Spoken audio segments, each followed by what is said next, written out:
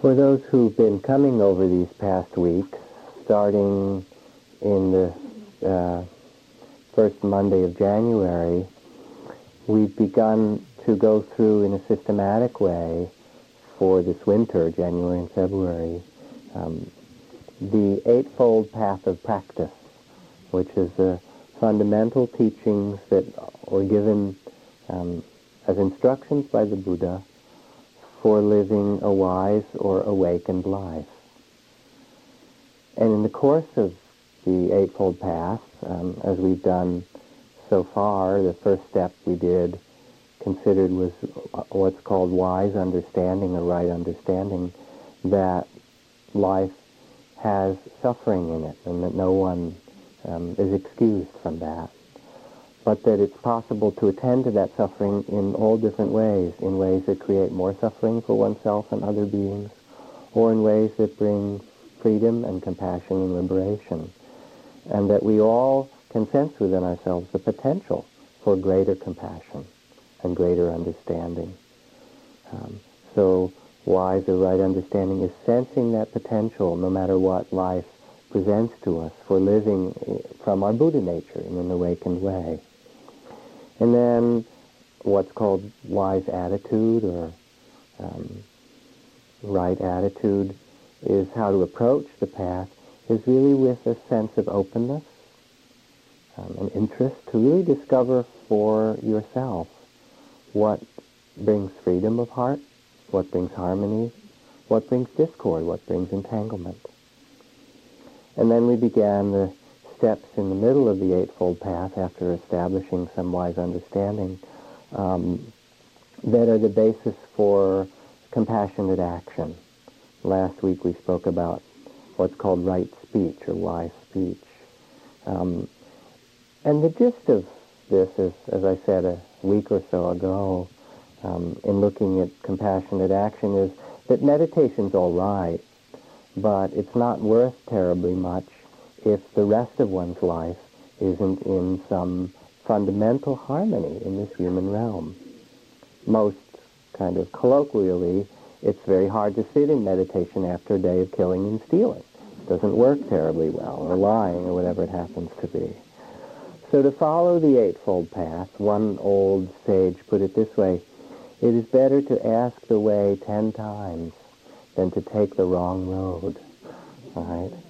To follow the Eightfold Path really asks us to question how are we acting in terms of our speech, in terms of the attitude or understanding that we bring to the difficulties of life.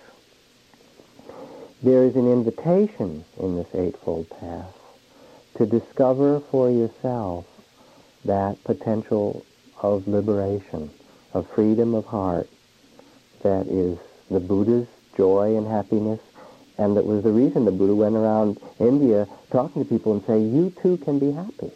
You too can discover this freedom of your own true nature. This next step in the Eightfold Path, then, is the one my teacher Ajahn Chah used to love to talk about, almost more than anything else. And that is the step of what's called wise action or right action. And these teachings are part of what's called the timeless Dharma, the eternal law, the Tao, the way things are. And whether it was 1,000 years ago or 2,000 years ago or 10,000 or 100,000 years from now, they still describe the principles of a wise human life, wise any kind of life. So the chant goes, Silena sukotinyanti silena bhoga sambhata silena niputinyanti tatsama silang visotaye. And the translation is that those who embody wise action, it will lead to their happiness. Those who embody or fulfill wise action, it will lead to their well-being. Those who embody wise action, it will lead to the liberation of their hearts. Now the main underlying principle of wise action is what Gandhi called ahimsa, or non-harming. What then is right or wise action, asks the Buddha. Herein someone avoids the killing or harming of living beings, abstains from it, without stick or sword, conscientious, full of sympathy and compassion. They are desirous of the welfare of all living beings that they encounter. They abstain from stealing, from taking what does not belong to them. They do not move through the world with thievish intent. They abstain from causing harm through the misuse of sexuality or intoxicants. They move through the world causing neither harm to themselves nor harm to another.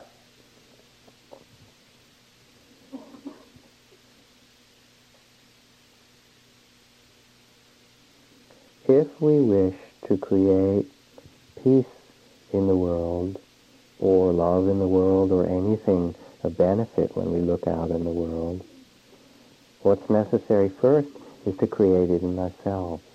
If we can't be that peace, or that integrity, or that compassion that we wish were there in the world that has its struggles and conflicts, if we can't do it, how can we expect it to grow and blossom anywhere else? As St. Augustine says, where love and integrity is, what can be wanting? And where it is not, what can be profitable? This wise action starts in the heart. As Rabindranath Tagore has said, we imagine our mind is a mirror, our heart and mind, more or less accurately reflecting what is happening outside of us. On the contrary, our heart and mind itself is the principal element of creation. And so as we reflect, and as we consider, and as we intend, so then we act. There's a tremendous joy and happiness in acting when our actions are in harmony, when they bring an integrity to the circumstances of this human life. Because out of the human mind or heart, all kinds of things are possible. In the Buddhist cosmology, there's talk of the 6 realms of existence. The realms of the human realm, and the realms of angels, and the animal realm, and the realm of the hungry ghosts, and the realm of jealous gods, and the hell realms. And one of the interesting things in Buddhist psychology is that all these realms are said to be able to be experienced as a human being in your human body. And I've talked about it in other weeks and other times. If you want to know the realm of the hungry ghost that's never satisfied, all you have to do is go up to Las Vegas, right, and spend some time there, and you get a sense of what that realm is like, where the state of consciousness is one that's being driven. I'm imagining the slot machines, but that's just my own, you know. If you're interested in the realm of the gods who are fight for power, you could just go to Washington, D.C. and get, you know, involved in our political process, and that would be. The animal realm is characterized, I mean, there's all those nice, sweet animals that we think of, but often it's characterized really as a realm that's got a lot of fear in it about eating, having enough to eat, or being eaten. Who's going to eat you? You know, and there's whole human realms that are associated with that. You may have spent some time in them.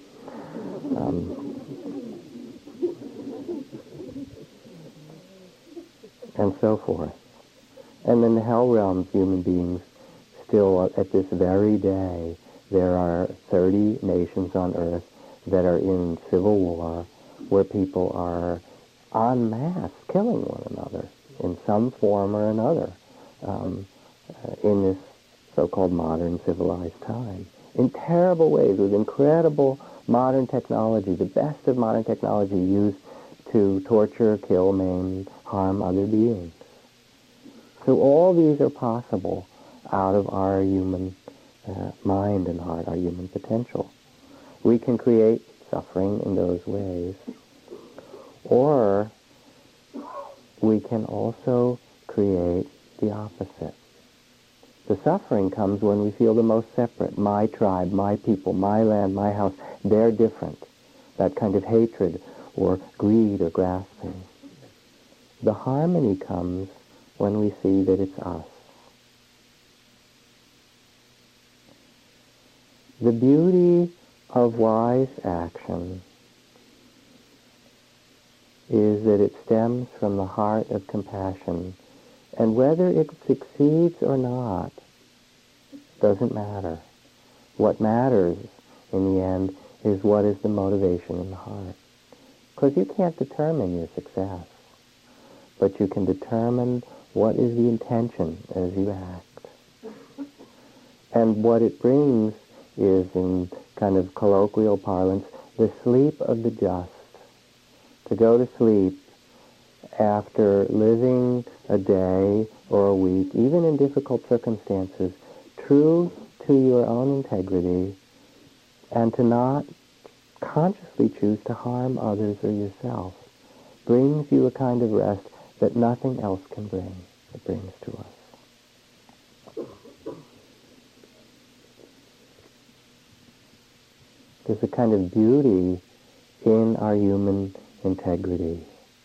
And so wise action is the commitment to live without harming, to bring our life into the sphere of compassion. It's called entering the human realm, because if you're involved in a lot of killing and stealing and various things like that, or whatever, where there is action based on greed and hatred and so forth, you're not really in the human realm, you're in the human body. But it's not the inner experience of the human realm. Another way to put it is that wise action, or compassionate action, offers the gift of protection to everyone you meet. I will not harm you.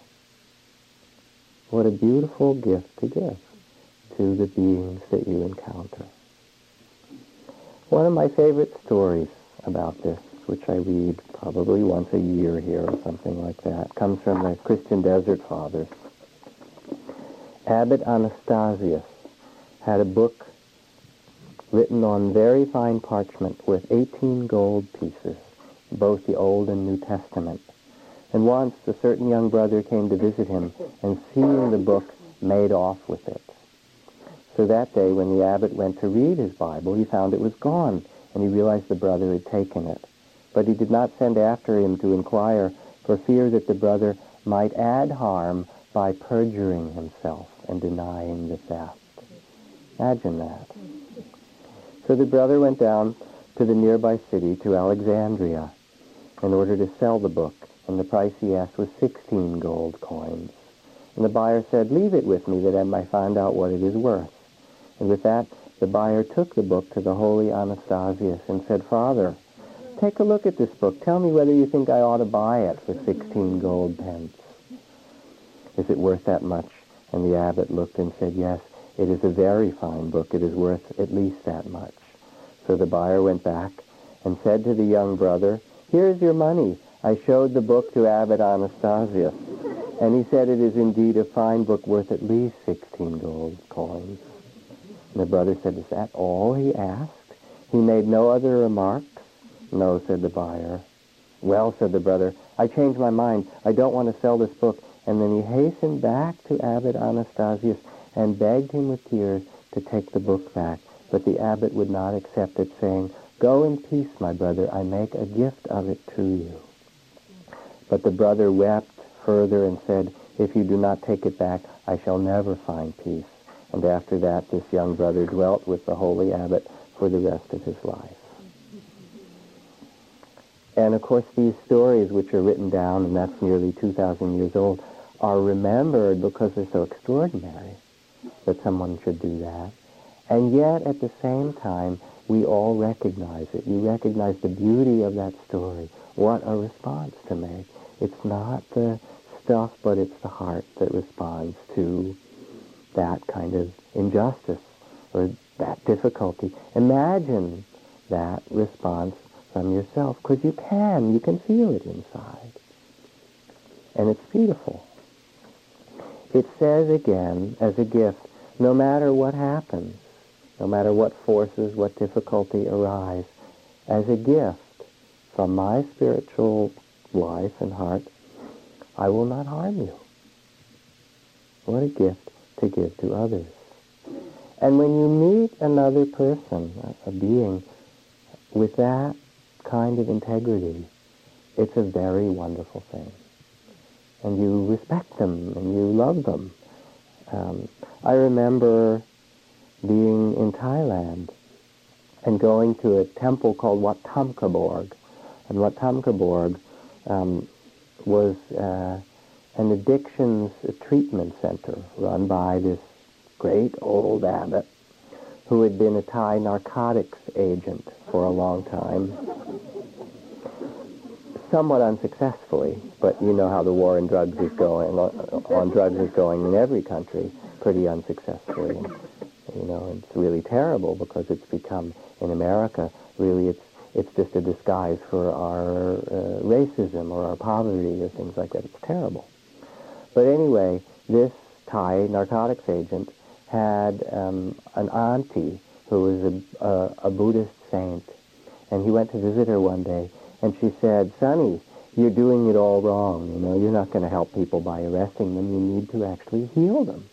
And he said, "Well, how do I heal them?" And she said, "You drop that job and come and practice with me. Become a monk. I'll show you."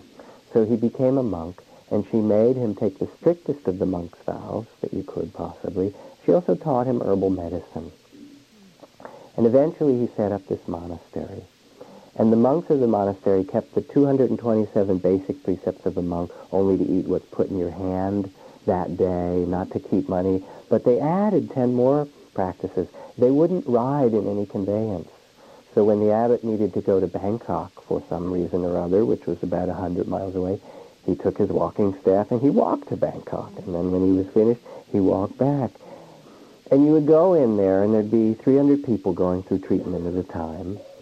And part of it wasn't Buddhist meditation. I mean, if you're really addicted, meditation is useless. It's not the right practice. The practices were chanting and devotion, because that's very strong. They're putting your faith in something, like 12-step program, in something higher. The practices began with this herbal medicine. He gave a kind of purgative that his aunt taught him from these different herbs.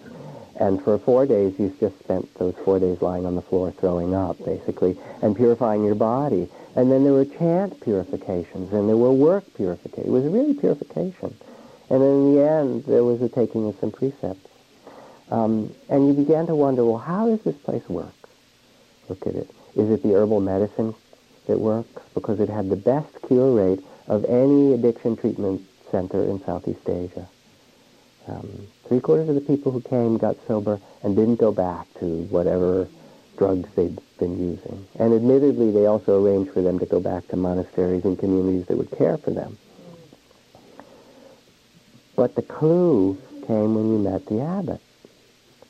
Not only was there the herbal medicine and the Buddhist faith and all of that, but the abbot was like a rock.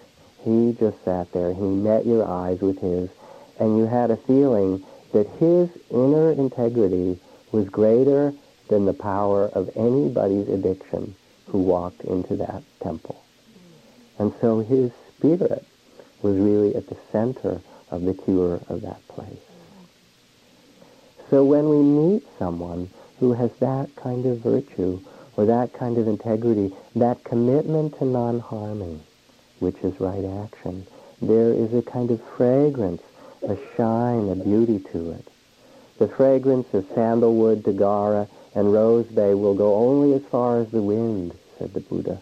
But the fragrance of the heart of virtue, or the virtuous heart, rises even to the gods. So wise action, then, is our trustworthiness, our compassion, and that becomes the gift of protection in our life for ourselves and other beings. People say, how do I get protection? Here's a nice protection cord you get from some great lama or something like that. What do you get protected from when you do this? You take the precepts and the vows. I won't kill, I won't steal, I won't harm others. So somebody asked, what do these protect you from? To one great Lama, he said, why, yourself, of course. The real protection that's necessary.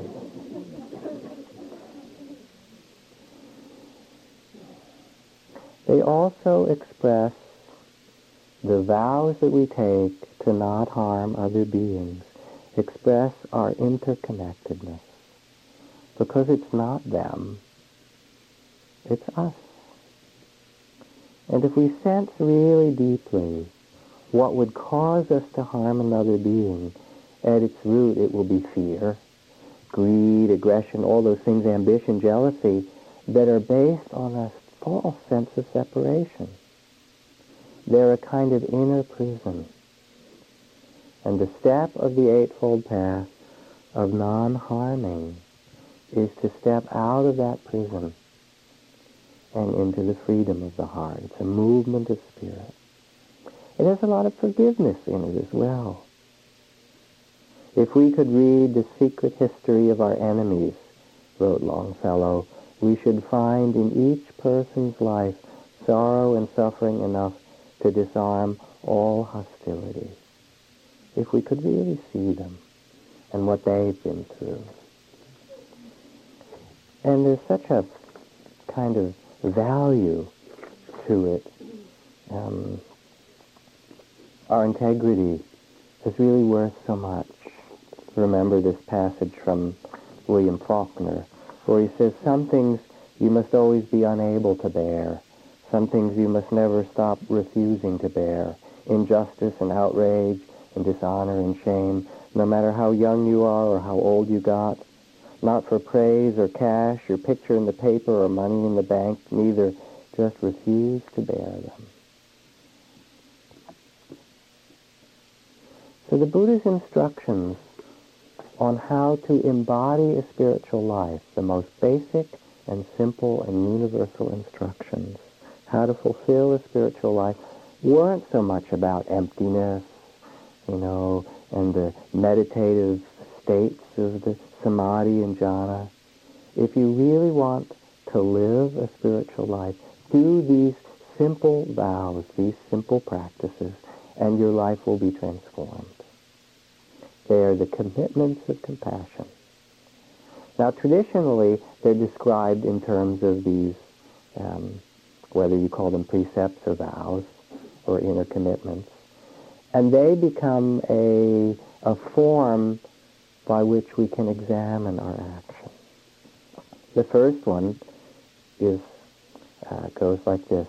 Panati pata vedatmani sikapatam samadhiyami. I undertake the training of the heart, or the training of compassion, to not kill or cause harm to other beings. And you go into a temple and you recite that. Each time you go, they have you do it each time because they know that you probably messed up in the week in between, so when you go back you can kind of reaffirm it. What it says is, first, do no harm. To move through the world not caught by our aggression, our aversions, our fears to such an extent that we would harm another being. And it really means to make conscious how we live in the environment of humans and other beings, how we drive, how we treat the beings around us. I always talk about this cartoon from the New Yorker in hunting season where the deer are on the hillside and the hunters have their guns down below, and the deer, little balloons, are talking to each other saying, why don't they thin their own goddamn herds, Because it's very easy to make excuses about too many deer. I don't know. I haven't seen very many deer on 101, as I'm trying to drive in all that heavy traffic. It doesn't seem like deer are the problem here.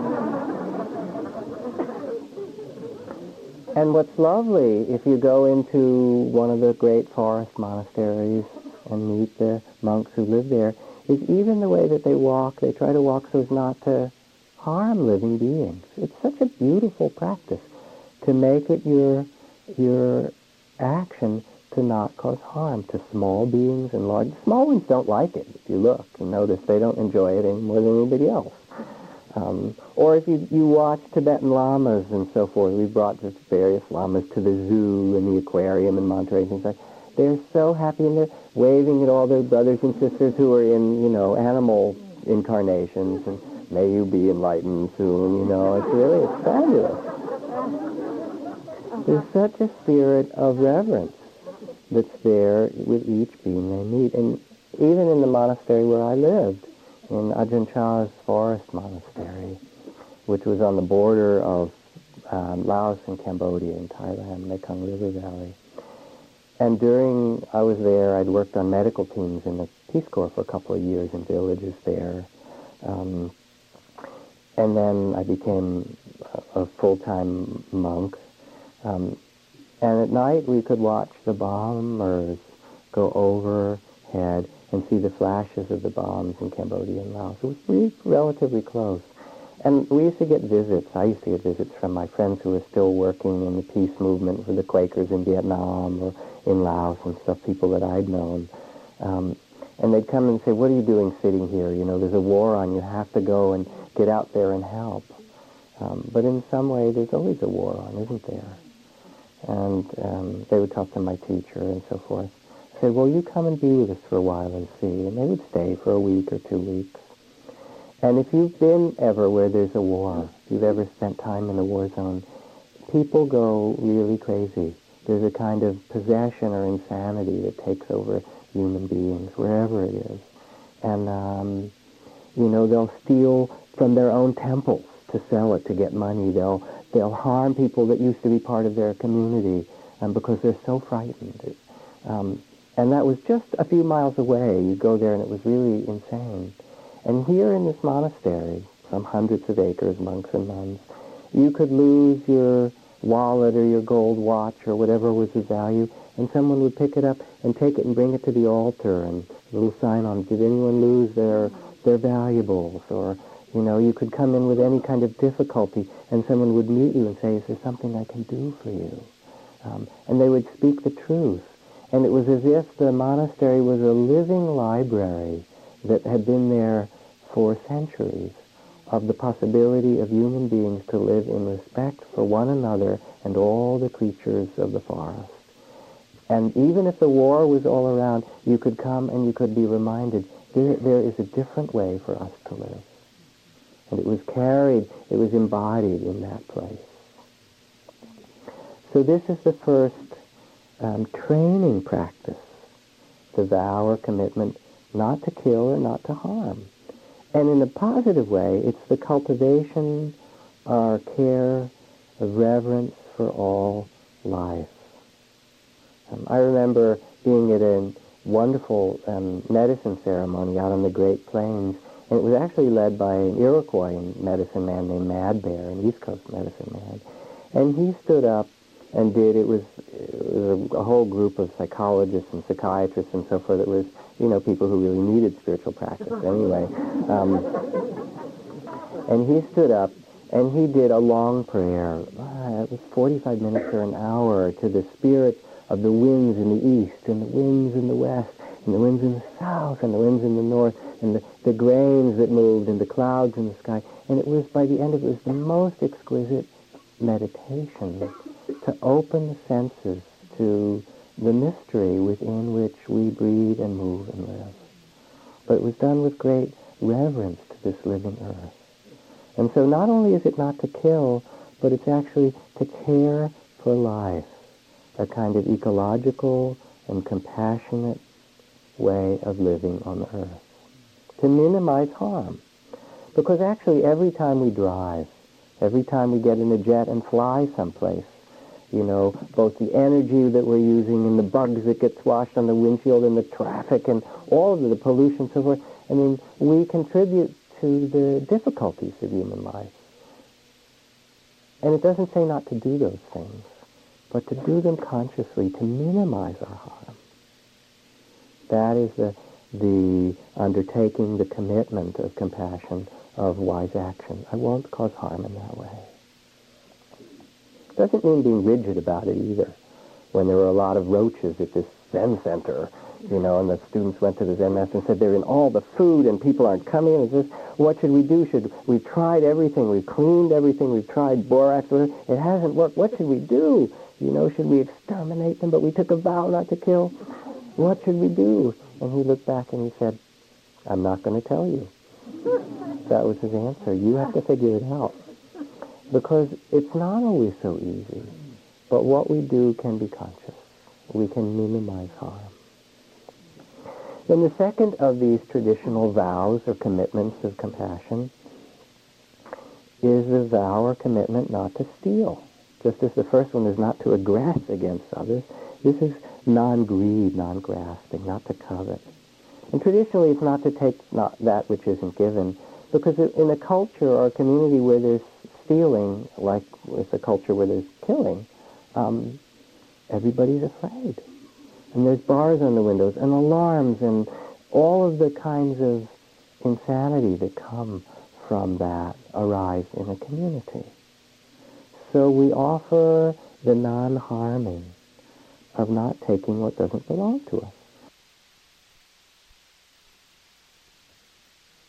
And look how it complicates your mind to do it. And the fact is that we don't own stuff anyway. We just have it temporarily. You think you own it, but you have to give it all back. And you don't get to keep a single thing. You are merely the accountant in the firm, right? Keeping track of it. And our culture is one that says, oh, get more, buy more, have more, own more, as if that were really true. You don't own anything. You use it for a time. So instead, this precept says first not to steal, not to take what doesn't belong to us. And similarly, this vow or this practice is to cultivate a sense of shared responsibility for the limited resources of this valley, of this county, of this bay area, of this community, of this earth. And if we lie on our back on a spring night and look into the stars, or let me see if I can find this beautiful passage from Einstein. Here it is. Einstein says, still, he said, there are moments when one feels free from one's own small identification with this human limitation and inadequacies. At such moments, one imagines that one stands on some spot of a small planet, gazing in amazement at the silent, profoundly moving beauty of the eternal, the unfathomable of life and death, and they flow into one, and there is neither evolution nor destiny, only the precious presence of life as it is. Einstein talks about the sense of mystery a lot. Imagine if you see yourself as the caretaker of the earth, as the guardian of the earth and all her creatures, of your beloved the earth. Because in fact, not only is it not to steal or not be piggy, but to realize as we share things that there's a great kind of natural generosity that comes from the heart of a Buddha in us. A story from Tales of the Magic Monastery, which is tales written by an old Trappist monk, a friend of mine, when he got tired of his own monastery and tried to conceive of what you could find in the real monastery, which he called the Magic Monastery. I went to the Magic Monastery after being tired of the bickering of my fellow monks and nuns. I went seeking. I was met by the guest master. He asked me what I was looking for. Frankly, I said, I'm looking for the pearl of great price. He looked at me with so much compassion, he slipped his hand to his pocket and drew it out and gave it to me. It was just like that. I was dumbfounded. I began to protest, you don't want to give it to me. Don't you want to keep it for yourself? But, when I kept this up, he finally said, look, is it better to have the pearl of great price or give it away?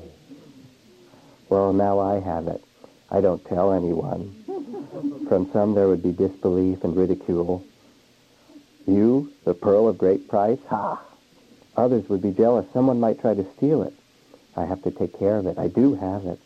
But there's that nagging question. Is it better to have it or to give it away? How long will that question rob me of my joy?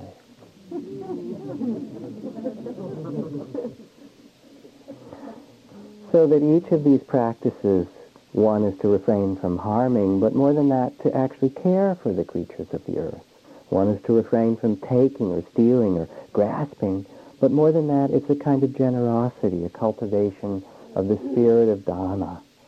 And initially the spirit of generosity we talk about is kind of tentative giving. Oh, I have this, maybe I don't need this sweater, or, I have too many sweaters, I'll give it to Salvation Army. You say, oh no, I might need it, next year when I go camping, I should put it in the attic. And you kind of go back and forth, and I say, all right, I'm going to give it away.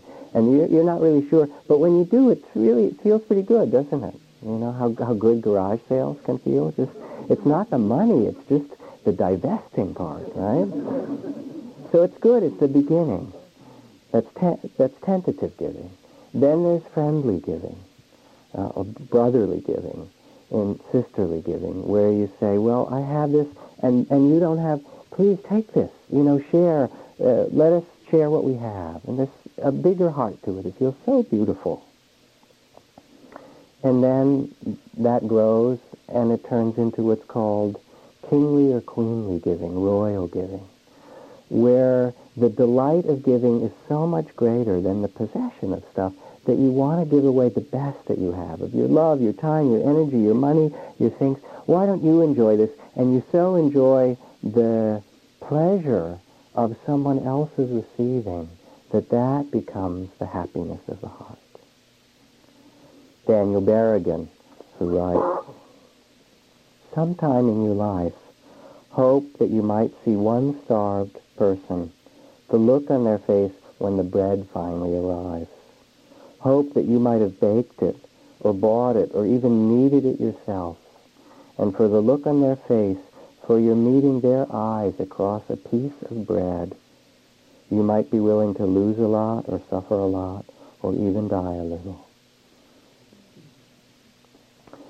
The last month, remember, at the end of December, I said we were going to, on the last Monday of December, we were going to collect money for the soup kitchen in San Rafael, which we do collect money on Monday nights, different times, every year for the soup kitchen in San Rafael and so forth. But we didn't end up doing it because that Monday night was Christmas Day, and not very many people came. I said, well, we're not going to get very much money. Let's save it. And so I've announced, I didn't last week, but over the course of weeks, that tonight would be the night. So that means all the money that you gave for parking and you gave to come in here and that you give in the baskets as you go out, which I hope is a lot. I want you to there and give as much as you can. Will go to a couple of things. It will go to the soup kitchen in San Rafael for people who are cold and hungry. It will go to the Indian earthquake relief, which is really necessary. And a little bit of it will go to our prison project as well, for the primarily men, but some women as well. Mostly our prison project is working with men in San Quentin. And the last thing we did before Christmas was to collect toys for them to give to their children, because when you're inside and you have nothing to give to your own children, it's really a sad Christmas. It's not that the children don't get something, but that the fathers don't get to give anything to their children. You can hear how important really it is. It's so important to be able to give something as a human being. And when we were monks and nuns living in Asia, the spirit of generosity just permeated the societies of Thailand and Burma and parts of India and so forth. And you would come into a village and they would feed you and care for you, and you have to sign up a year in advance to be able to offer food to the monks and nuns in Mahasi Sayadaw's monastery, where I practiced in Rangoon. So many people love this place and honor the dedication of the practitioners. It's a big monastery. There are 1,000 or 2,000 people who practice at once. And you need to wait in line to offer food. There's so much joy in supporting the people who are awakening. So much love generosity in the society. But it's not just there. I mean, you can go to North Africa, to the old villages, to the Bedouins, and the kind of Arab hospitality, and be taken in and fed and clothed as if you were a king or a queen. But the truth is that you're not the king or queen. They're the kings and queens who know how to give this royal giving, say, yes, you've come into our village, what can we do for you? So this is the vow is the commitment not to hold on, not to steal or take what doesn't belong to us, but the practice is really the giving heart. Two more of these vows or commitments: to refrain from causing harm through sexual misconduct, misuse of sexuality. And I always ask the basic fundamental question for this: how many people in the room have made idiots of themselves in their sexual relations? Do not bother raising your hand, because it's that universal, isn't it? All the hands. Some people would raise two hands, right? So this vow says that with this powerful energy of sexuality, again, a commitment to not harm out of aggression or addiction or whatever it is. And traditionally it's refraining from rape and incest and adultery and various things that cause harm. Now it's, the most simple translation is not to cause harm to oneself, to a second person, or to anybody else, to a third person, through our actions. Because sexuality can be associated with grasping or aggression or all these kinds of things, harm one another, or it can be associated with respect, with intimacy, with love, with care for another being. And so we can actually cultivate the positive side of it, of the quality of intimacy and communion. It's such a powerful energy because it takes us so close to birth and death, doesn't it? I mean, that's how we got born. Remember that? Well, if you think back, right? It creates human beings. But also in the surrender of that union, it is one of the times of the most natural samadhi, one of the most natural wholeness or letting go beyond the small sense of self that comes to us as human beings. And so there's really something sacred about it. And in fact, all these kind of workshops about sexual tantra and things like that, underlying them all is the quality of worship, to make that energy, to allow that energy to be held in a sacred way for one's partner. And then the other vow or training of wise action is to not cause harm to oneself or others through the misuse of drugs or intoxicants. And again, first there's the part of restraint. 10 million alcoholics, 20 million drug addicts, their families, their children, the majority of auto fatalities, the majority of home fires, the majority of child abuse. I mean, I can hardly, stop going down a list of the amount of suffering that can be caused by the misuse of this. More fundamentally, it's the loss of our awareness of our humanness that is so precious and, as you know, not so easy to cultivate. So one is the vow or commitment out of compassion to not cause harm to self or others through that misuse. And then on the positive side, it is to cultivate and develop and nurture that which keeps us conscious rather than that which makes us unconscious. Now imagine if human beings in our society were to take even one of these vows, even half. Suppose the society took the vow not just not to kill, or this practice of compassion, but not to kill human beings. All right, we could still kill other kinds of beings, but I mean, you wouldn't even recognize the world, would you? Suppose we did that. If we took seriously the practice of not speaking falsely, not speaking the truth, which we talked about last time, it would be it would be unrecognizable. I mean, first of all, entire industries would go out the window, A good part of what's printed and written and spoken and our entire entertainment, television, I mean, it would be phenomenal, not to speak of our relationships.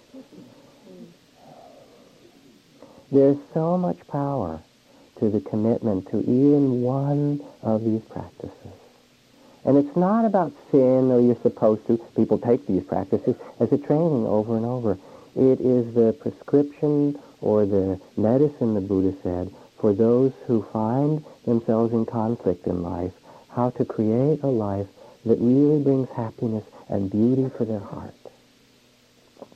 And it's said that these practices of compassion and non-harming grow. In the beginning, they're kind of restraint, to restrain from oneself from aggression and greed and so forth, not getting caught in those things, because it's pretty easy. Our society kind of celebrates it in the movies and in our culture in different ways. So the first part is just learning, even from the beginning, the possibility of restraint. And then it's possible to learn that there's a happiness in it. There's that little book, Children's Letters to God. This is a sequel, My Mom's the Best Mom. It's children's letters about their moms. When my little brother bothers me, my mother just says, "You're the mature one, handle it." How I'd handle it is I'd mail him to Australia. Right?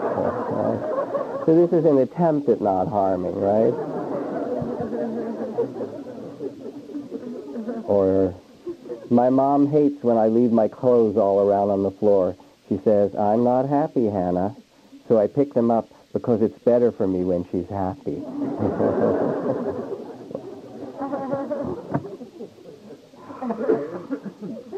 So the first level, and it's really pretty elementary, is learning the possibility of not causing harm through a certain restraint.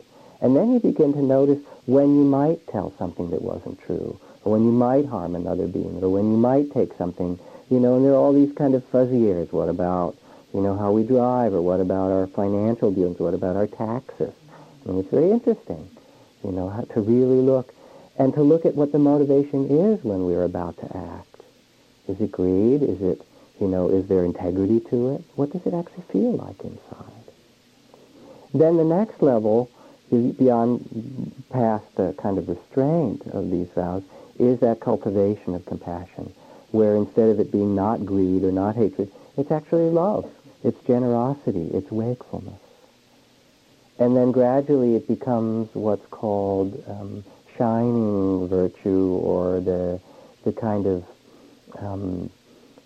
innate compassion, where it's not a practice at all, not by rules, not by trying to do it, but it's the sense that we are really all in it together.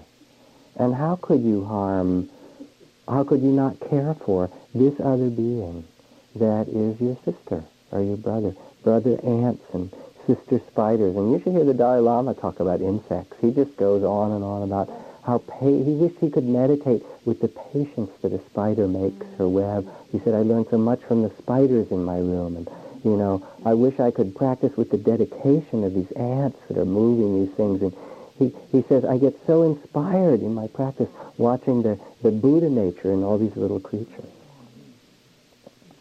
Now the truth is that our hearts are good. We simply forget to ask. We get so lost in the whirlwind of speed and in habit and in the small sense of self that we forget the beauty that is there in our own true nature. And that's what these practices of wise action lead to. Not that they make you a better person, but they remind you of the beauty that is already there. O nobly born, O you who are the sons and daughters of the Buddha, remember who you really are. Act with that dignity. Live from that place of compassion. Dalai Lama puts it this way.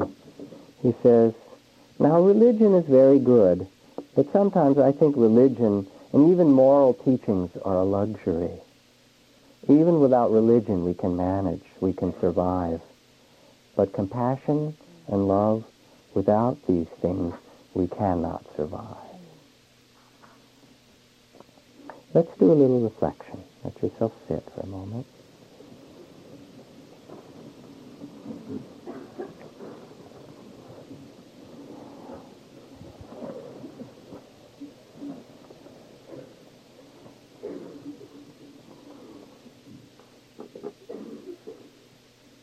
becoming quiet and coming back to one's own heart and mind and breath and body.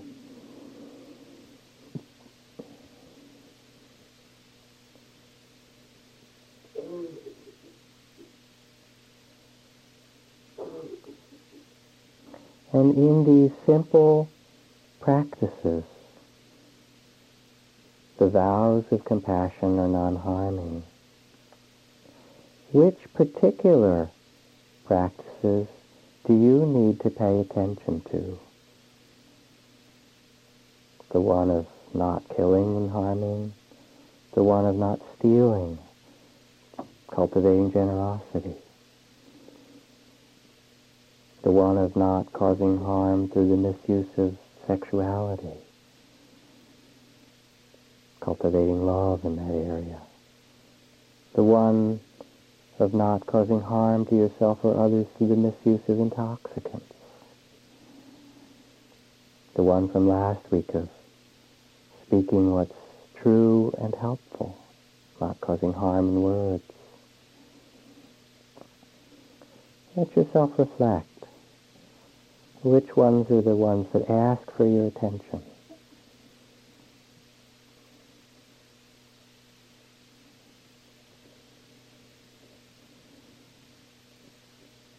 And let yourself imagine as well, or sense, the beauty,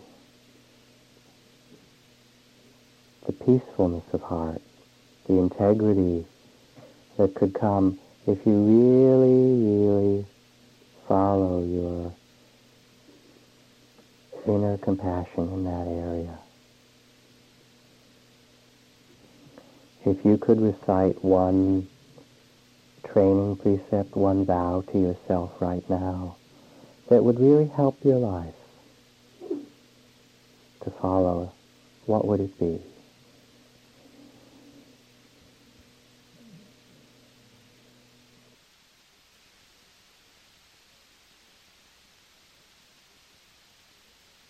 This winter, January and February, Monday nights,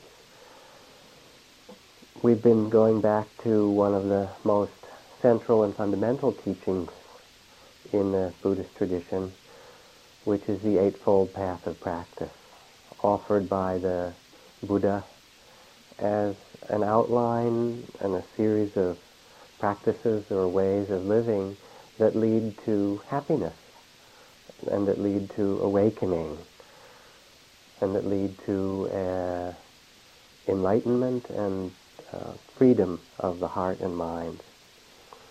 And we began some Mondays ago, some weeks ago, speaking about right understanding or wise understanding, the potential that we each sense for greater compassion, for greater presence, for greater freedom, and then wise attitude, which is that of openness, of discovery, of really learning from the situations of our life what entangles us in suffering and what leads us to freedom by paying attention. And then the ground of practice, the necessary ground of compassion. We talked about what's called right speech, wise action, which in some ways, quite simply, are the actions that don't harm other beings, the actions of compassion.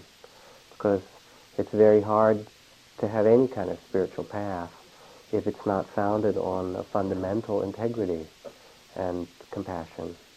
As I said a couple of weeks ago, it's pretty hard to meditate as well after a day of killing and stealing and lying. It doesn't work terribly well to put those together. So this evening, the next step of the Eightfold Path is called right livelihood, or wise livelihood.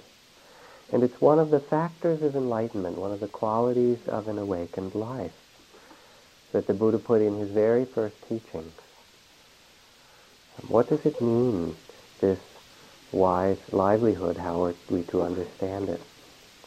It's said in the Buddhist texts, when the noble disciple, and the noble disciple means you, the sons and daughters of the Buddhas who may have forgotten their heritage, but when we remember our, oh nobly born, who we are, practices, they avoid wrong livelihood and cultivate right livelihood. And what is wrong livelihood or unwise livelihood? It is livelihood that causes harm through deceit, treachery, trickery, that is involved in killing or stealing, that harms in any way, the traffics in weapons, the traffics in exploitation of others, human beings.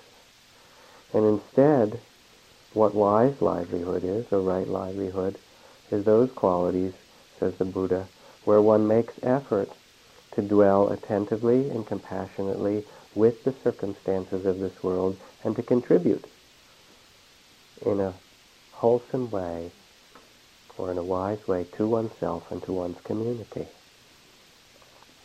In a different text, the Buddha is asked to list the blessings of a human life. And he starts with some very simple ones: to associate with good friends and not those who are foolish, to reside in a suitable location, to have acted in the past in ways that are beneficial or good for oneself and others, to be well-spoken, to be trained and well-educated, to be skilled in a craft, to be highly disciplined. These are blessings. To care for one's family, one's community, to engage in a blameless occupation. These are the blessings of human life. And then he goes on to talk about the other blessings of compassion and loving kindness and awareness and liberation. So those are some of the teachings about right livelihood or wise livelihood. And what does it mean in a more immediate sense? One of the things that I love about going to India is that when you take a taxi in India, those little Indian taxis, almost all the time, not only do you get into a taxi, but the taxi is also a little bit of a temple, because there's an altar and there's a picture of Krishna or Shiva or Saraswati or Kali or Durga or one of many other forms of God. And there'll be a little bit of incense and a mala and some flowers that are left there. And there's some way in which the taxi is a conveyance to take you from one place to another. But there's another way in which also it carries the prayers of that person who is driving it, which of course in India you also need just to get from one place to another, given the way that people drive and the crowds, even worse than our Bay Area streets. But there's a quality in that yes, this is the work and this is the livelihood, but within the livelihood, within what we do, there is also this dimension of what is sacred or holy. So a story. In an Indian village lived a weaver who was very pious. All day long he would chant the name of God, and people trusted him implicitly. When he had woven cloth, he would take it to the marketplace to be sold, and if anyone asked the price, he would say, "By the will of Ram," Ram was his mantra, Rama was his way of praising God, "the price of the yarn is 35 cents, the labor 10 cents, the profit by the will of God 4 cents. So the price of this piece by the will of Ram, 49 cents. And people had such faith in him they never questioned. Now he was in the habit of going to the village temple at night to sing and chant the praises and glories of Rama. And one night, while he was chanting, a band of robbers burst in. They needed someone to carry their stolen goods for them, so they said, "Come with us." And they demanded that he do so he had to accompany them with the goods in his arms. Soon after, the police gave chase, and the robbers began to run. The weaver ran with them, but since he was an older man, the police soon caught up with him, and finding him carrying stolen goods, they arrested him and threw him in jail. Following morning, he was sent before the judge, accused of burglary. When the judge asked him what he had to say for himself, this is how he replied. "Your Honor, by the will of Ram, I finished my meal last night, and by the will of Ram, I went to the temple there to chant his praises. That is when suddenly, by the will of Ram, a band of robbers burst in, and again by Rama's will, they entreated me to carry their goods for them. They put such a pressure on me that by the will of Ram, the police gave chase, and I was easily caught. And then, by the will of Ram, I was arrested and thrown in jail. And here I am standing before you this morning, all by the will of Ram. The judge said to the policeman, "Let the man go. He's evidently out of his mind." Back home, when he asked what happened, the pious fellow said, "By the will of Ram, I was arrested and tried in court, and by the will of Ram, I have been acquitted." Often for this particular talk, I will read a different story which comes out of this storybook that Christine Feldman and I did some time ago. And it's the story of a taxi driver in Boston. I feel very close to that as a profession since I drove a taxi in Boston. I drove for Checker for a while when I was in graduate school. And I learned a few things. I also developed some, what my teenage daughter would call, "Dad, you have some really bad driving habits." Because in Boston, red lights are just a suggestion, right? And mostly you park by sound there, see if you make an impact. But anyway,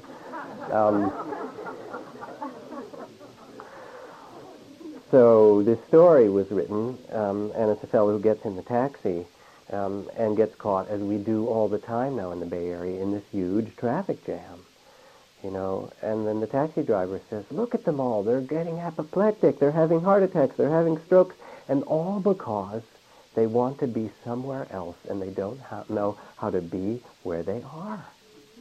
And the person in the back seat says, "Well, you don't get in a hurry." He said, No, I'm doing what I like what I do, and I always am working just where I'm supposed to be, which is where I am. I like it right here." And this conversation goes on for a long time. And finally, after a long time, they get to the destination, and the guy's getting out of the car, and the taxi driver says, "I don't know who you are, sir, but I hope you like being where you are, and I hope you like what you do, because it's the only thing that makes life worthwhile." And the man reflects. He said, "Here I am, the governor of the state of Massachusetts," who wrote this story, "going to a meeting that I don't want to go to, spending time with people that I don't want, and I look enviously on this taxi driver who's smiling and driving away."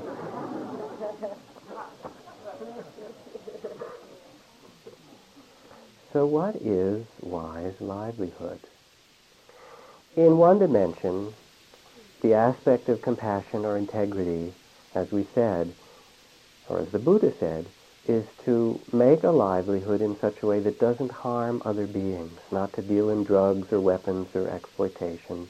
The Buddha goes on to find work that is honest, sincere, legal, used to awaken oneself and others. Now, it's pretty confusing in these times not to deal in drugs or weapons and so forth, because the U.S., our country, is such a major exporter. We are the largest exporter of weapons on the face of the earth. And people don't talk about it, but we make a lot of our national income by selling weapons to all these other countries. I say this often in here. It astounds me that no one has a conversation about it. And then we wonder why the world isn't safe, or why there isn't enough to eat when $1 trillion a year or something is spent on weapons. Václav Havel, after he got out of prison in Czechoslovakia, the poet and activist, and was made president of the Czech Republic, like Nelson Mandela in South Africa, one of the first decree that he made is that Czechoslovakia will no longer export arms. It had an arms industry. And that caused a rupture and a separation of the countries, because Slovakia had a big part of the weapons factories, and they withdrew. And there are now two countries, the Czech Republic and Slovakia. But he said, "I will not be the president of a country that makes its living by creating weapons and selling them to others." We live in a society where livelihood isn't questioned in that way, where growth isn't questioned. You know, we just have to have more and do more, and our gross national product becomes the gross thing rather than how we live. And then there is the kinds of exploitation of environment, of human beings, of community, when work gets to be production-oriented and not people. As it said, the tribe is lost when every day the sun rises and nobody sings. And there's not a lot of singing going on when you go out on 101 in the morning on the way to work. Maybe, but I don't see a lot of it. When that becomes an orientation, and livelihood is made into, again, a kind of a grim duty, or based on greed or power and so forth. Another story for you. A 14-year-old boy announced at dinner one evening he'd been chosen to teach his class the next day. His father, who was an expert in instruction methods for the business community, seized this occasion to give his son the benefit of his experience. "This is the way we go about telling our contractors, son," he said. "First we choose objectives made up of action, situation, and level of performance. Now you decide ahead of time what action you want your students to perform, in what situation you want them to perform it, and how well you wish them to perform. And remember, all education must be directed at performance, performance, performance, the bottom line." The boy wasn't impressed. All he said was, "It won't work, Dad." "Of course it will. It always works. Why wouldn't it work?"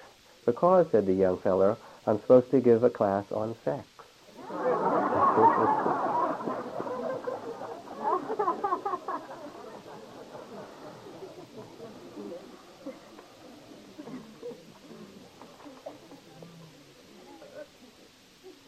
So how do we find satisfaction, awareness, awakening through our work? It's not money alone, clearly. I mean, when you look at the dollar bill, and there are all those beautiful mystical symbols on it, that eye, and so forth, and then it says, "In God we trust," which you remember when that was put on there, when we went off the gold standard, right? And said, okay, we're not going to change it for gold anymore, "In God we trust." But we know that it's not money alone. How do we find satisfaction? The first important thing is to know what is really important, what is enough. J.P. Morgan said at one point, there's a certain Buddhistic calm that comes from having money in the bank. But how much money is enough money? $250,000, $500,000, $1 million, I got an alumni questionnaire from Dartmouth College, where I went to school, which was at best a mixed experience for me. And they wanted to know, what you do. It's for their newsletter, and how big your family is, and what your company does, and what honors you've had, and what you published, and particularly they were interested in your pattern of giving. Do you support charitable foundations, and might you support the college or the university? And then at the end, they write, what range most nearly represents the net worth of your household? 0 to $500,000, $500,000 to $3 million, 3 to $5 million, 5 to 10, 10 to 25, 25 to 50, 50 to $100 million, $100 million plus. I looked at that and I was stunned. Apparently I did it wrong at that school. I don't know. Went to the wrong classes or something. Probably went to the right classes, actually. Here, you don't have to have a high-pressure job to feel stress and anxiety. Most people from all walks of life have to cope with stress. A Lou Harris poll found that nearly 9 out of 10 Americans experience high levels of stress, especially in regard to work. A report from Indiana University says that 1/4 of Americans have felt they were on the verge of a nervous breakdown. No wonder among the top-selling drugs in the United States are so many for depression and anxiety. So how much is enough? How much work? How much money? 50 hours a week? 60? 80 hours a week? The first noble truth of the Buddha is the truth of suffering, unsatisfactoriness, insecurity, struggle. And if we follow greed and endless desire and the need for protection over and over again, what we discover is there's never enough. It doesn't work that way. As Helen Keller puts it, security is mostly a superstition. It does not exist in nature, nor do the children of humans, on the whole, experience it. Avoiding danger is no safer in the long run than outright exposure. Life is either a daring adventure or nothing. So the first noble truth just acknowledges that there's conflict and suffering. And then the second noble truth is its cause, which is craving, grasping, dissatisfaction with what we have, and the constant seeking of more, the holding on, the trying to control things that we cannot control, the looking for security where it can't be found. And it's certainly so in mistaken ways in livelihood. Plato puts it this way: poverty is not the absence of goods, but rather the overabundance of desire. And I know that he's not speaking about the poverty of people born into situations of injustice and, the poverty prisons that we've created in this country, but the poverty of the heart. Or this quote from Oriana Fallaci: you wear yourself out in the pursuit of wealth or love or freedom. You do everything to gain something, and once it's gained, you take no pleasure in it because you're trying to gain the next thing. Getting and spending, we lay waste our powers, says Wordsworth. And it can be, as they say in India, a golden chain. It's not a chain of iron. It might be the most elegant circumstances that we have and still are unsatisfied with and want more. Rabindranath Tagore, who writes, the child who is decked with prince's robes and has jeweled chains round his neck loses all pleasure in his play. His dress hampers him at every step. In fear it may be frayed or stained. With dust he keeps himself from the world and is afraid to move. It is no gain if the bondage of our finery keeps us shut off from the healthful dust of the earth, if it robs us of the right of entrance to the great fair of common human life and the heart we find therein. And I've noticed kids who have everything, and they say, I'm bored. What do you want? I have everything. I'm bored. I also remember being in villages, in Indonesia, in Latin America, in places where kids played with a tin can as a wheel attached to a stick, or with the water buffaloes, or with the marbles. Fantastic to have marbles for hours. And there was as much creativity and love and joy in that one set of marbles for a year than in all the PlayStations and video games and junk that you could imagine.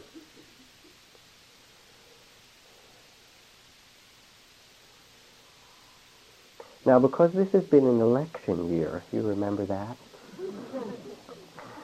It's worthwhile to talk a little bit about some of the underpinnings of our economic civilization, what we assume makes happiness. Since the 1600s in Europe, during that period that was called the Enlightenment, where science was separated from mysticism and religion, and now we have everything quite rational with Thomas Hobbes and John Locke and so forth, there grew the idea of a social contract, which says that we are innately separate beings, out for ourselves, driven by desire for power and goods. And therefore, it's posited that certain rules for governments and laws need to be set up so we don't take undue advantage of one another in our pursuit of self-aggrandizement. That's kind of the philosophical underpinnings of capitalism in a certain way. It's true. Here's Sigmund Freud's commentary on it. Culture has to call up every possible reinforcement in order to erect barriers against the aggressive instincts of men. I'll leave it in that gender for the moment. Its ideal command to love one's neighbor as oneself is really justified by the fact that nothing is so completely at variance with original human nature as this. Thank you, Sigmund. So he has a relatively dark view of our nature, to say the least. And yet, the truth is that what you might call an amoral view of our human life, forgets the necessity of care and virtue for us simply to live together in community. And James Madison wrote about this when he said, "No amount of checks and balances, no form of government can render us secure. To suppose that any form of government will secure liberty or happiness without virtue in the people, without good hearts in the people, is a chimerical idea. It simply can't happen. It doesn't come from the government. It comes from the hearts of humans." Or from another economic analyst, Thomas Macaulay, who writes about how the ends of empire happens, when the barbarians are coming, the Vandals and the Goths, and continues, "Only this time the barbarians are not at the gates. The barbarians have been running the country for some years now." So what does this have to do with wise livelihood? To follow the way of the Dharma, to follow the way of the heart of the spiritual teachings of life, often means to swim upstream, to go against the current of the forces around us. Because happiness in the Dharma is a Sanskrit word which means truth or the law, the Tao, the way things are. Happiness in the Dharma comes not by possession, and not by accumulation, and not by oneself alone. Doesn't mean you can't have things, but if that is the meaning of your life, you won't be happy. Possession, accumulation, self alone. Happiness comes by interconnectedness, by generosity and respect and the honoring of all life. So that when you begin a meal in the Zen community, you start with a chant, 99 laborers made this food. The laborers of the sun and the rain and the earthworms and the bugs of the soil and the farmers, and the laborers who hand-picked that food, and the laborers who drove the trucks to the market. Or as it says in the Tao, the wheat relies on the rain, a sail relies on the wind, and I, a merchant, rely on the customer.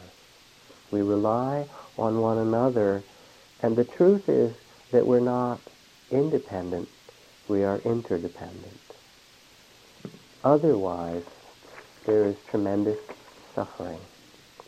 From Alexis de Tocqueville, it is possible to have outer liberty and still be enslaved. He wrote this 160 years ago or something like that.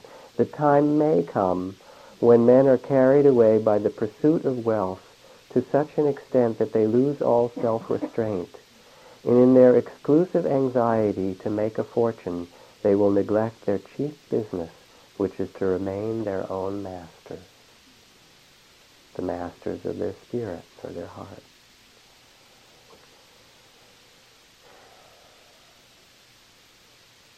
Interconnectedness speaks to moderation, being true to ourselves, nourishing our own heart and family and community in a wise way, to know what is enough. Wisdom, said the Buddha, is to be responsible, to be free from debt, to be content within your means, to be free from anxiety, to be free from covetousness and greed or the need to impress others. And the Buddha goes on, in livelihood, you should do 4 things with the wealth that you create. One portion should be used for the support of yourself and your family. A second portion should be put back into your business or your work that it might grow. A third portion should be saved for the future. And a fourth should be shared with the community in a generous way for those who need around you.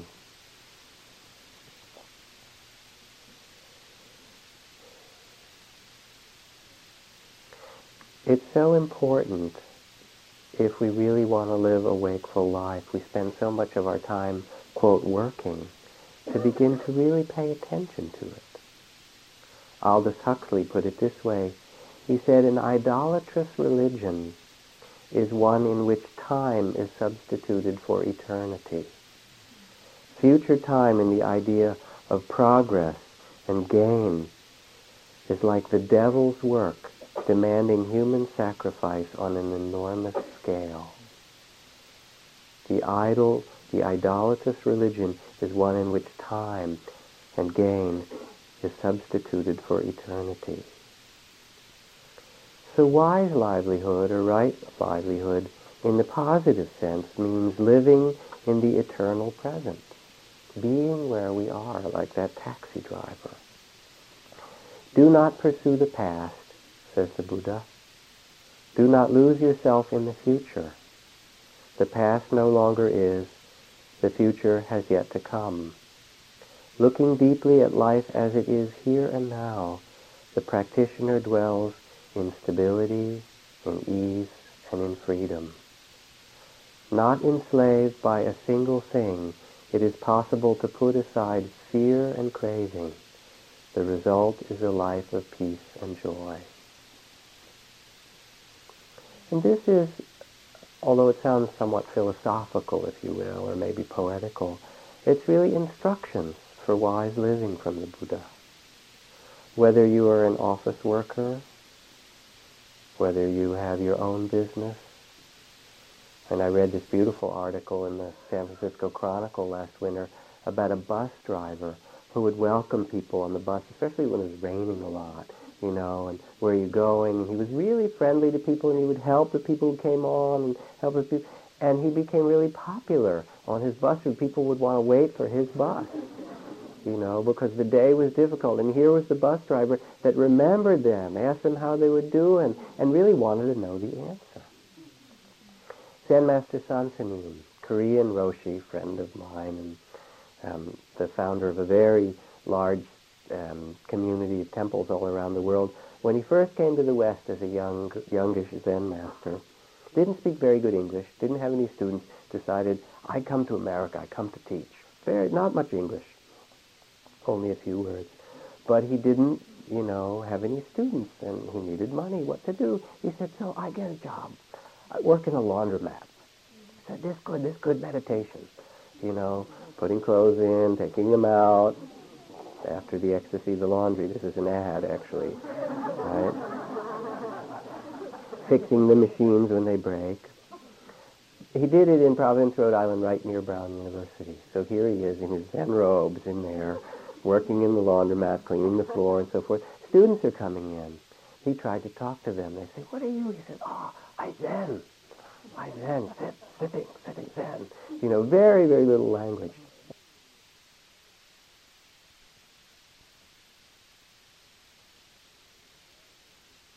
And gradually, the students became interested, though they would go down the laundromat, wash their clothes, and he'd say, you come sit.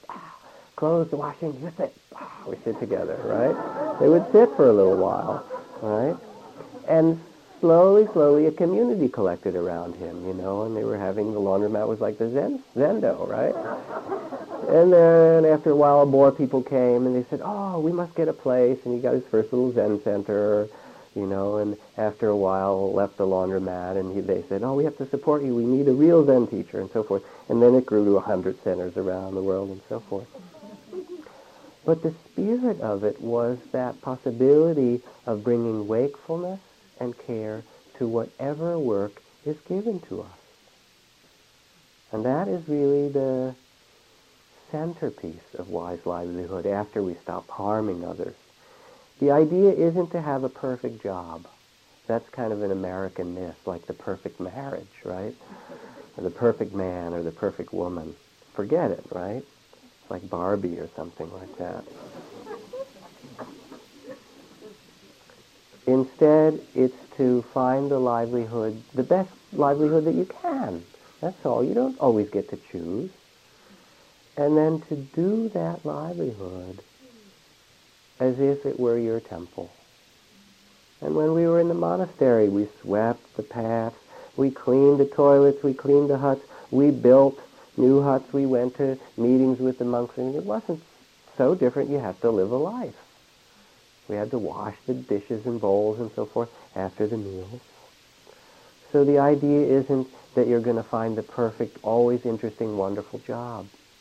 Have you noticed, those of you who meditate regularly, how boring meditation can be? I mean, let's face it.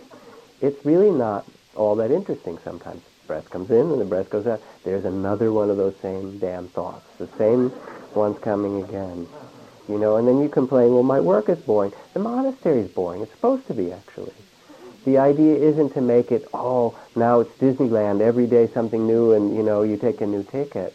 But rather to refine our attention so that every day becomes interesting in its own right. And every person we meet becomes interesting in their right, not because of some idea we have, but because the immediate present moment is actually alive. It becomes the place of our practice. And it's the perfect place to learn patience, your work, to learn compassion, to learn truthfulness, to learn steadiness of heart, all of what are called the perfections of a Buddha. It is your temple, wherever it happens to be that you work. To make it one's practice. How to do it? Practice there.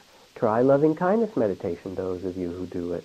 Try it with the people that you meet. Try it in your meetings before you start to talk. Just sit and do a little metta inside. I don't mean be weird about it. You don't have to let anybody know. But inside, a kind of blessing for each person, or the people who come in the door. But what if it's difficult? What if they're difficult people? I remember when Ajahn Jumnian, the Thai force teacher that comes every year, was here, and the staff really wanted to meet with him because they were overwhelmed, especially in the front office. So we get 600, 700, 800 phone calls a day. What should we do? And there's so many different demands, and it's too much. How do we practice with the telephone? He said, well, when the phone rings first, you let it ring 3 times. Buddha, Dharma, Sangha, you take a couple of breaths. Center yourself with each breath. Okay, now you're centered. Then you pick the phone up. You say hello. Then someone speaks.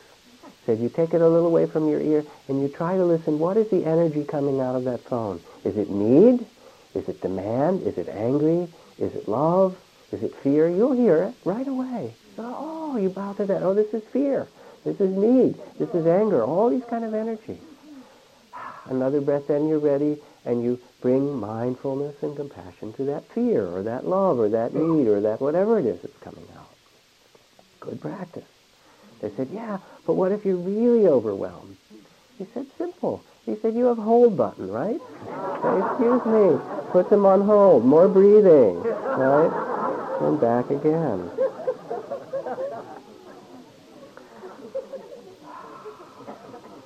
From Thich Nhat Hanh, he talks about the 2 ways to do the dishes, remember? You can either do the dishes to get them done, or you can do the dishes in order to do the dishes. I remember working on an assembly line at a factory for a while, and it was a lot like the monastery. I mean, it was the same rote thing, and if only those people could pay attention in the right way, they just needed a monk in there to give them little instructions, it would have been really enlightening. The idea isn't that it's supposed to be a certain way, because that's not how life is given to us. It isn't. But to take what's given to us of necessity and of our connection with the community and work with it as our temple. So, important principle. Where's that first principle I wrote down here? Second. Oh, yeah. Living in the present. That's right. Right livelihood. Forgot it. I was so much in the present. I couldn't find that. Second, right livelihood. Using it as a means of awakening. The second part is that right livelihood or wise livelihood speaks of giving back to the world. As human beings, each of us has a deep longing to give to the world. Our creativity, our labor, our gifts. To be of service, to have a skill, as the Buddha says, to have work. It's a great blessing. And it used to be, in the village cultures, again, the places that I've lived in Asia or Latin America or other such places, in African villages and so forth, everybody was needed to do something. And it's so important to be needed by your community. There is a very great sorrow that comes for those who are unable to work and unable to give, unable to care for themselves and others, or unemployed. And unemployment is not just about money and jobs. When there's job flight out of a community, or all the circumstances that we know that mean that young men or young women born in certain places don't have opportunity to work because of injustice or the inequality of society or the lack of opportunity or the racism or the bad schooling and all those things that contribute, we know about. The tragedy is that there are these people whose spirits want to give and don't have a way to do it. And this is because, unlike Freud and Hobbes and the others whom I read, there is some deep place in our being, our Buddha nature, that knows our interdependence. And that there's a dignity that we would love to express, the love of work well done. And that knows that our self-interest is the same as the interest of our community, if we could give of ourselves. And be given back to in that respectful way. We breathe, we eat, we drink, we drive. There's an ecology that we are constantly a part of in nature and in the human community. And our happiness does not come from what we get. Our happiness comes from what we give. Tom Smerton says, as a writer, if you write for God, you will reach many men and women and bring them joy. If you write for men and women, you may make some money, and you may give someone a little joy, and you make a little noise in the world for a while. And if you write for your own self-promotion, you can read what you yourself have written, and after 10 minutes you'll be so disgusted you'll wish that you were dead.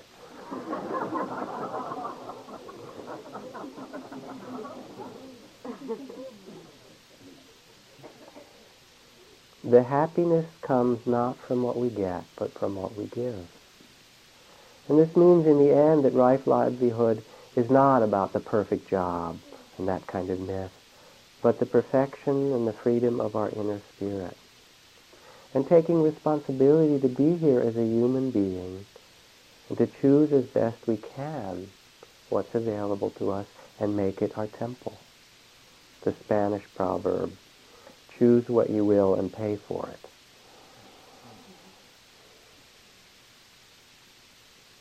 One Cherokee chief puts it this way, I tell our young people that the way to get honor is to go to work and give their hearts to the work that they do. This is the way to get honor in this world in these days.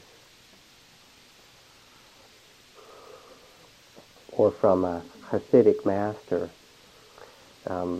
someone went up and said, can you tell me about your master? What was the most important thing about your master? The most important thing to your master? And the disciple said, the most important thing to my master was whatever he happened to be doing at that moment. To make one's work one's temple. And if we do, it becomes contagious. The quality of attention and care and love and dignity, it spreads on. We catch it from one another. It says in Zen that there are only two things. You sit and you sweep the garden, and it doesn't matter how big the garden is. So you center yourself in meditation, make a place of stillness and compassion, let your heart open to the connectedness with all things, and then you get up from your seat and you move into the world and express that understanding in this great temple. So I like, of course, to talk about the toll takers on the Golden Gate Bridge. because periodically and regularly I run into very wonderful people there who are welcoming you to the city of St. Francis with such generosity, and they really look at you. I mean, all these people coming in. There's a kind of fantastic welcoming that's there. And it comes not so much from what we do again, but the spirit with which we do it. Somebody the other Monday night came and gave me this picture of these two little tiny premature infants in a what do you call those things where they keep incubator? And it's part of an article called The Rescue Hug. Apparently there was twins, fraternal twins, a boy and a girl that were born, quite little, and one wasn't expected to live. She was small, and the heart rate and the heat weren't regulated and so forth. And one of the nurses in the hospital fought against separating the babies and put them together in the incubator. And immediately they snuggled up against one another and hugged each other. And within hours of doing that, the smaller baby's heart rate stabilized and her temperature rose to normal, and she made it just fine. That's how contagious it is.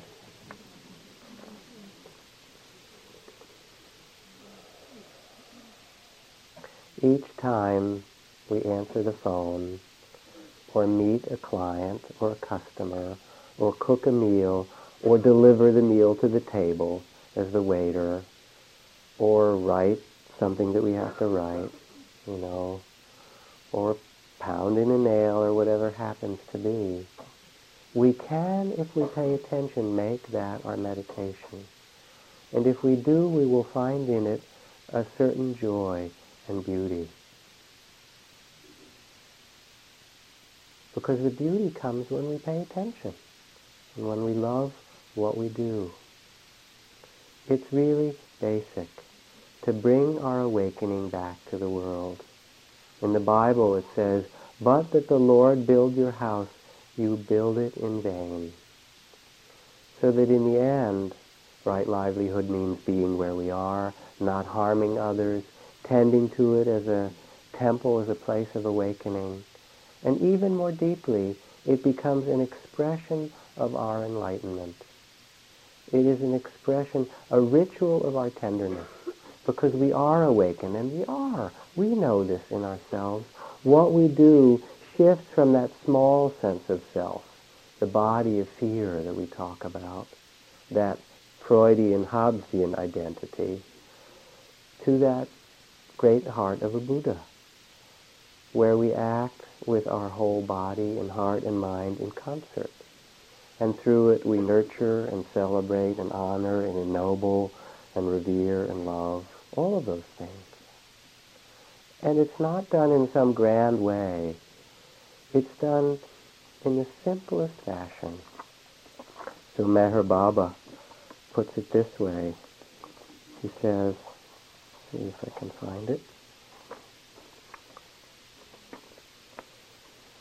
The scope of true service is not limited to heroic acts, great gestures, huge donations to public institutions. They also serve who express their love in little things, a word that gives courage to a broken heart, a smile that brings hope in the midst of gloom, is as much service as heroic sacrifice. A glance that wipes out bitterness from the heart is also service, although there may be no thought of service in it. When taken by themselves, all these things seem to be small, but life is made up of many small things. And if these small things were ignored, life would be unbeautiful and unbearable.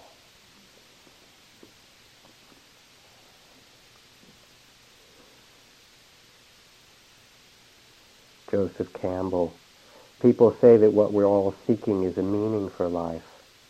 I think that what we're really seeking is an experience of being alive, so that our life on the physical plane of this earth will have resonance within our innermost being, so that we can actually feel the rapture of being human.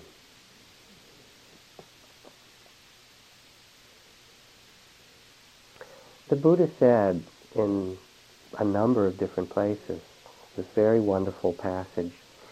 He said, if enlightenment, awakening, liberation of the heart, compassion, if these things were not possible, I would not teach them. But since enlightenment is possible, the awakening of the heart is possible, compassion is possible, I teach it.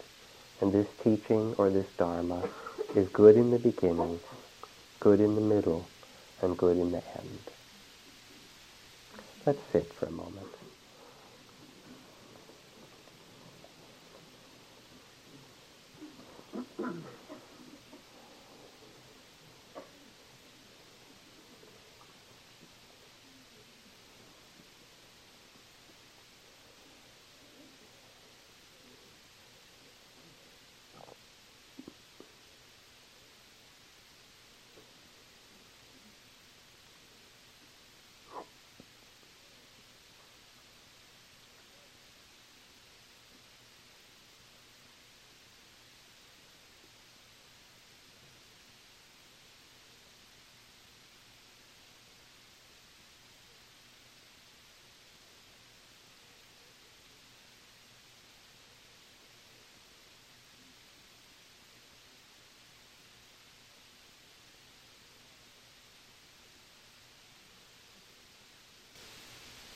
And as you sit quietly, ask for a little bit of reflection.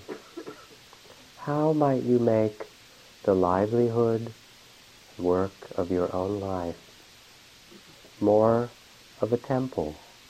How might you bring the quality of sacred presence to that which you do as livelihood?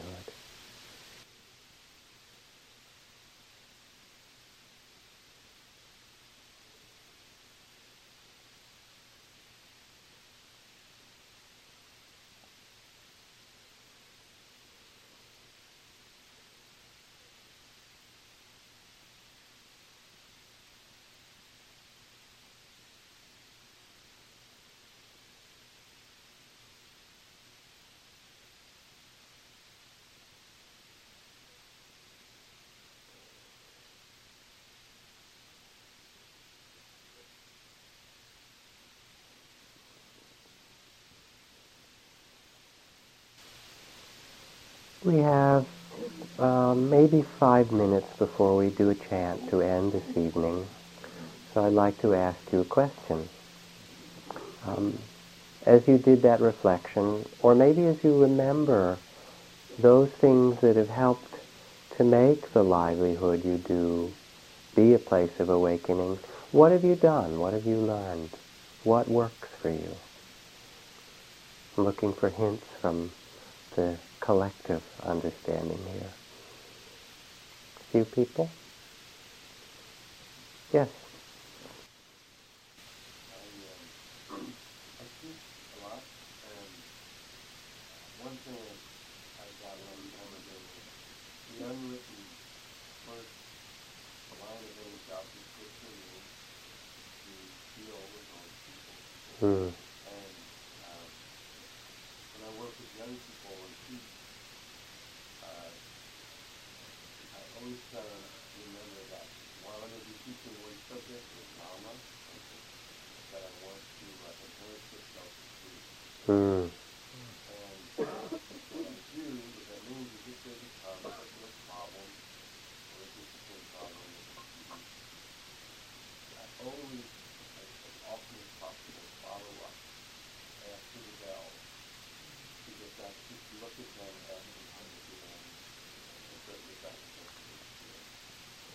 So as a teacher, you see your work not just to teach the material, but really to tend to the spirits of, or hearts of those people, to follow up after the bell if there's been conflict, to be there for them as human beings, that relationship, and then secondarily the subject. Is that correct? Yeah, thank you. I wish there were, there probably are a lot of teachers who do that. I wish there were more support for that in our educational system. I think we're testing for the wrong things in some of our state tests. Yes, please. Often in what I do in my work, I do gentle development. Often people will call me really ill or panic habitually. Mm. And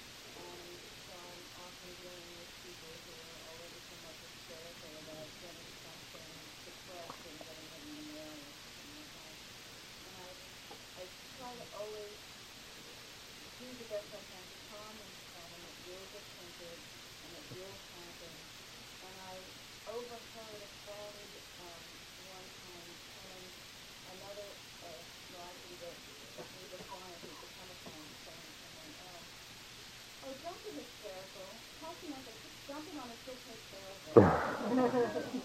My job is to calm the people and let them know their job is taken care of, especially for the job Yes. on a deadline. Yes. But it's, That's great. So you're the reassurance. Could you hear her over there? Yeah, where her work as graphic designer is not really just graphic designer, but all those people in a panic, you're also their counselor. It's all right. It will get done. You can let go. Or maybe you're their meditation teacher. Relax.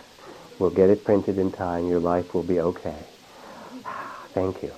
That's great. Someone else, please. Well, I do mentor for patients or clients before they come in, and midway through a session, I will ask for help from the ancestors. And how can I help this patient ease the suffering? And invariably, I let go at that time. And the other thing is that I started working with kids again, and several times during the kids session, I would focus on breathing into the earth, and that calm really, it really is contagious, and it did have an impact on the kids.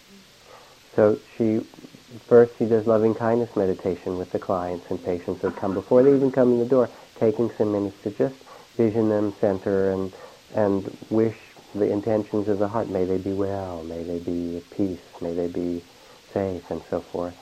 And doing that when she's with them. And then partway through her time with the people, she'll stop and do a kind of prayer. May the ancestors, the Buddhas, the spirits that have been here long before me, may you give me guidance, may you support me in knowing how to be of use to them and to relieve their sorrows. And things come. She lets go and good things come. She finds that also working with children. Thank you. Just maybe one more. Please. I try to under-promise and over-deliver. That way everyone is delighted. I try to under-promise and over-deliver. And that way everyone is delighted. There's a little Zen story where someone was working on the, building the Zen center, and the Zen master came out to say, how is it going? And the student said, well, it's coming along fine. It's almost all finished up. All that there's left is just a few details. And the Zen master looked really perplexed, and he said, but details are all there are. All right, a little chant for the evening. And the chant is simply the single sound ah, which is the seed syllable in Sanskrit of the first sound, the last sound, and more fundamentally the sound of opening or letting go. So we'll just sing ah for a little bit, and you can feel it in your bodies what it's time to let go of. Because coming here, it's not so much you come to get something. This is really the place to let go of stuff as best you can. Sitting, letting go, so that you can be open and keep that beginner's mind when you go back.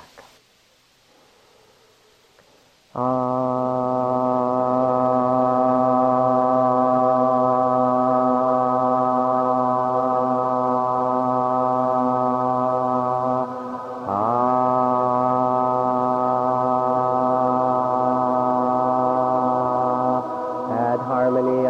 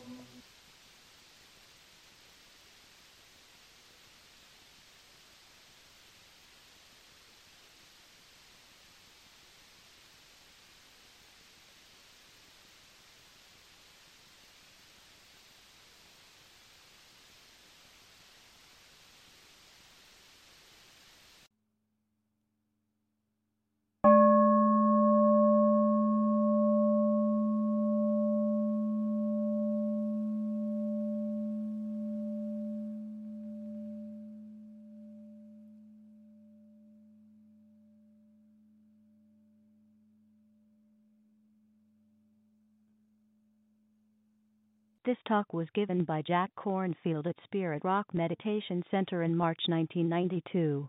It is an offering of the Dharma Seed. Thank you for listening. To learn how you can support the teachers and Dharma Seed, please visit dharmaseed.org/donate.